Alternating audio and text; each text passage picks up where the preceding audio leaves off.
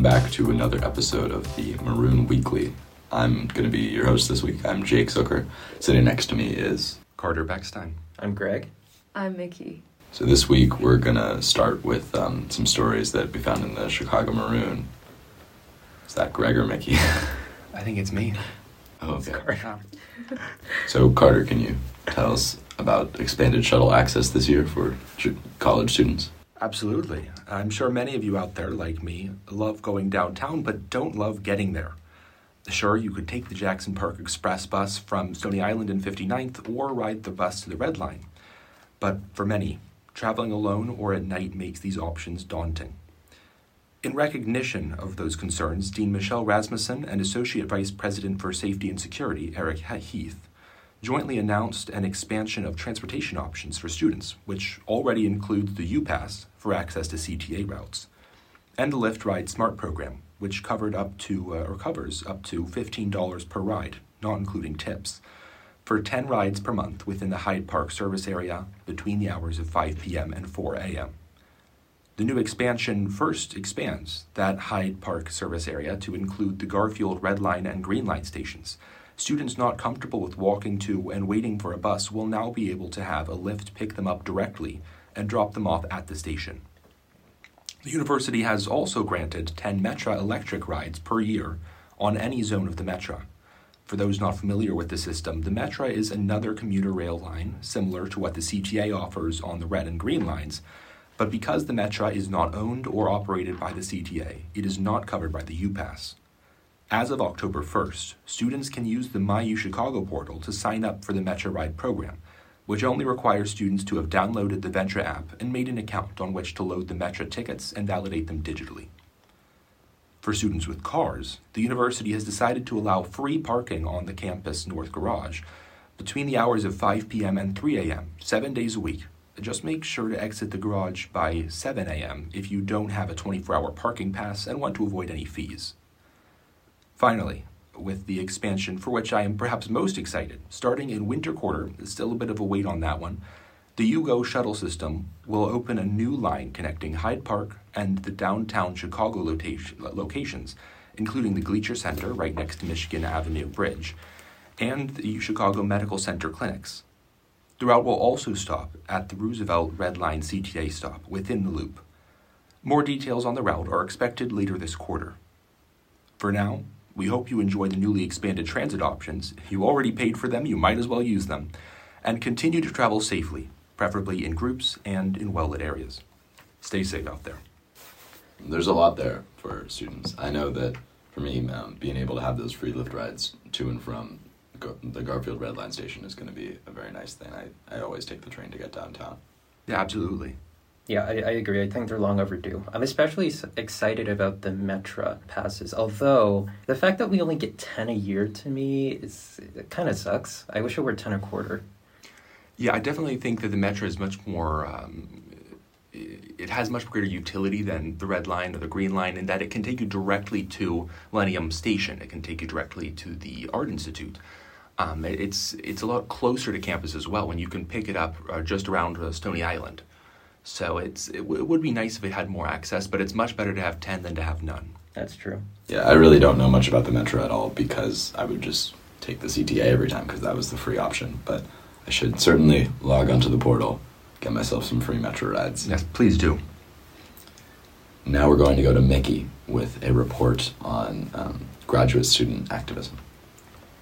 Okay, so I'm sure many of you have saw it, but on Tuesday, September 27th, which is the first day of school, hundreds of grad student workers from across the university gathered on the quad for a rally, during which the Graduate Students United, or GSU, announced the beginning of a new signing card campaign that puts graduate student workers on track to win representation in a legally recognized union. So what does that mean?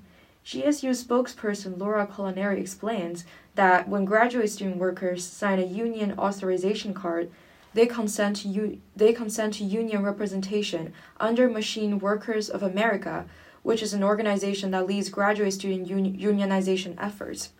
Once 30% of workers sign cards, The National Labor Relations Board will organize a plebiscite to confirm the workers' decision to unionize. Graduate student workers at the university voted to unionize in 2017. Unfortunately, GSU withdrew their case when they feared that a new Trump-appointed majority on the board would use GSU's case to overturn a years-long precedent allowing graduate students to unionize. The organizers announced that they hope to sign up 900 student workers in the campaign's first week. A participant at the rally, who is also a member of the platform committee who wished to be anonymous, said that the democracy and representing all graduate voices is incredibly important, and we need this platform to develop things that are sort of wanted by our whole union and for us graduate students. The signs advocated a new set of bargaining demands that GSU has established after tons of meetings and online surveys of graduate students done over the summer as well. The demands include comprehensive dental, vision, and healthcare for graduate student workers, as well as additional legal support for international grad student workers. The rally organizers also advocated for a higher stipend to cope with the increasing cost of living. According to them, a lot of grad students are finding that their stipend is not keeping up with inflation.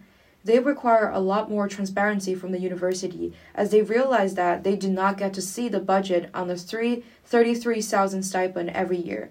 They should be a part of the decision-making process. There were also voices from the international students too.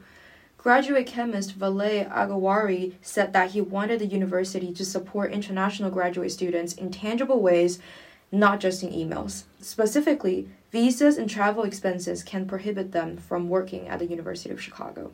Yeah, I definitely saw it when I was on the way to class. I mean, really can't get much wider audience than right in the middle of the quad. I mean, it's important work that they're doing. I personally hope that they find some recognition from the university. We're going to go to Greg with a report on how the University of Chicago football team has been doing recently. Yeah, so now for an update on our football team, courtesy of an article published by Hyde Park Herald sports writer Izzy Frank Ativi, the football team is off to a strong start this season with a 4-game winning streak and new head coach Todd Gilchrist at the helm. Currently, the Maroons are in a 3-way tie for first in the Midwest Conference standings.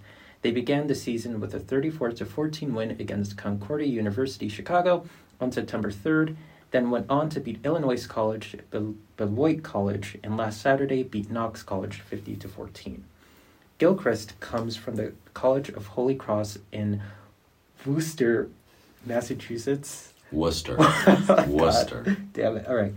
Gilchrist comes from the College of Holy Cross in Worcester. Worcester. Dude, I can't. It's not a ooh, it's a Worcester. Gilchrist comes from the College of Holy Cross in Worcester, Massachusetts. Gotta love Mass. And is the 12th head coach of the university's football program.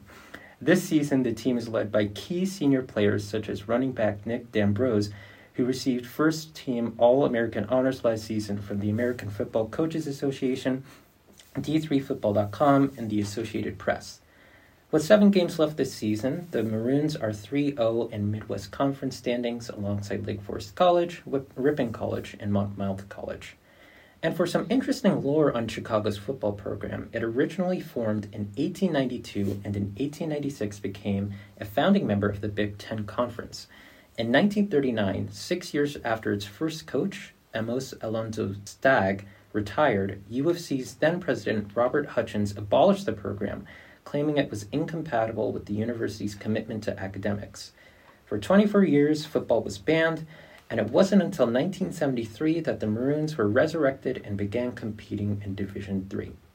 Again, this was first reported by sports writer Izzy Frank Ativi on the Hyde Park Herald, and the full story is up on its website. Thanks for that, Greg. Our football team seems to always do very well. Yeah, I went to the game just a couple weeks ago against Beloit, and it was the first game I'd ever been to. I thought it was very interesting. You went to why'd you go?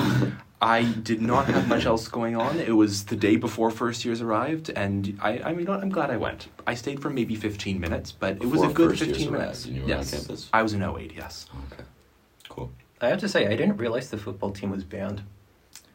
Oh yeah, That's so definitely. Chicago, though. Yeah, and I'm not surprised, honestly. Well, they used the field for nuclear testing. Yeah. Yeah. Yeah. So They did Oh, do really? yes. They did do very well. That was the old field. Yes, Yes. where the nuclear statue is now. Well, yes, exactly. Oh, that They- was a field. That's where the Yes, field the used field- to. I they thought it built was after they- underneath Ratner, but... No, Oh, underneath the there's- reg. Oh. No, they originally had the football field there. Then they conducted some of the Manhattan Project Ah. there, and afterwards they irradiated the stands. And then after that, they decided to decontaminate it so they could build a library, and that's where the reg is. Oh, there you go. We Yeah. do love our football, don't we? Chicago football does have a very prestigious history. They were in the Big Ten and won it a number of times. Amos Alonzo Stagg, that coach who the field is named after now, he's kind of a pioneer of football strategy. If you ever want to look him up, And we have there's the some really first interesting Heisman. stuff. First Heisman winner.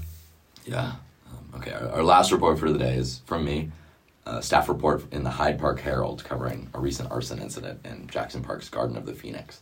A bush was burned and it damaged a small bridge that has since been fenced off from the public. Access to the garden itself has thankfully not been impacted, so please take a visit to the beautiful Japanese garden.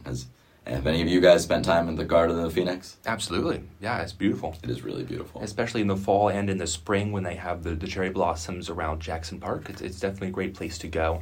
And they have a number of activities there for the Japanese Americans Association will put on different events, cultural activities. It's a good place. Wait, remind me where it is. Is it the one right next to the Museum of Science? Exactly. It's near there. Mhm. Yeah. It's right behind it, so where you blossoms would were go so with all the pretty. blossoms. Yeah. Yes, there's an island there. I believe Yoko Ono made a statue that's right Exactly, located yes. there.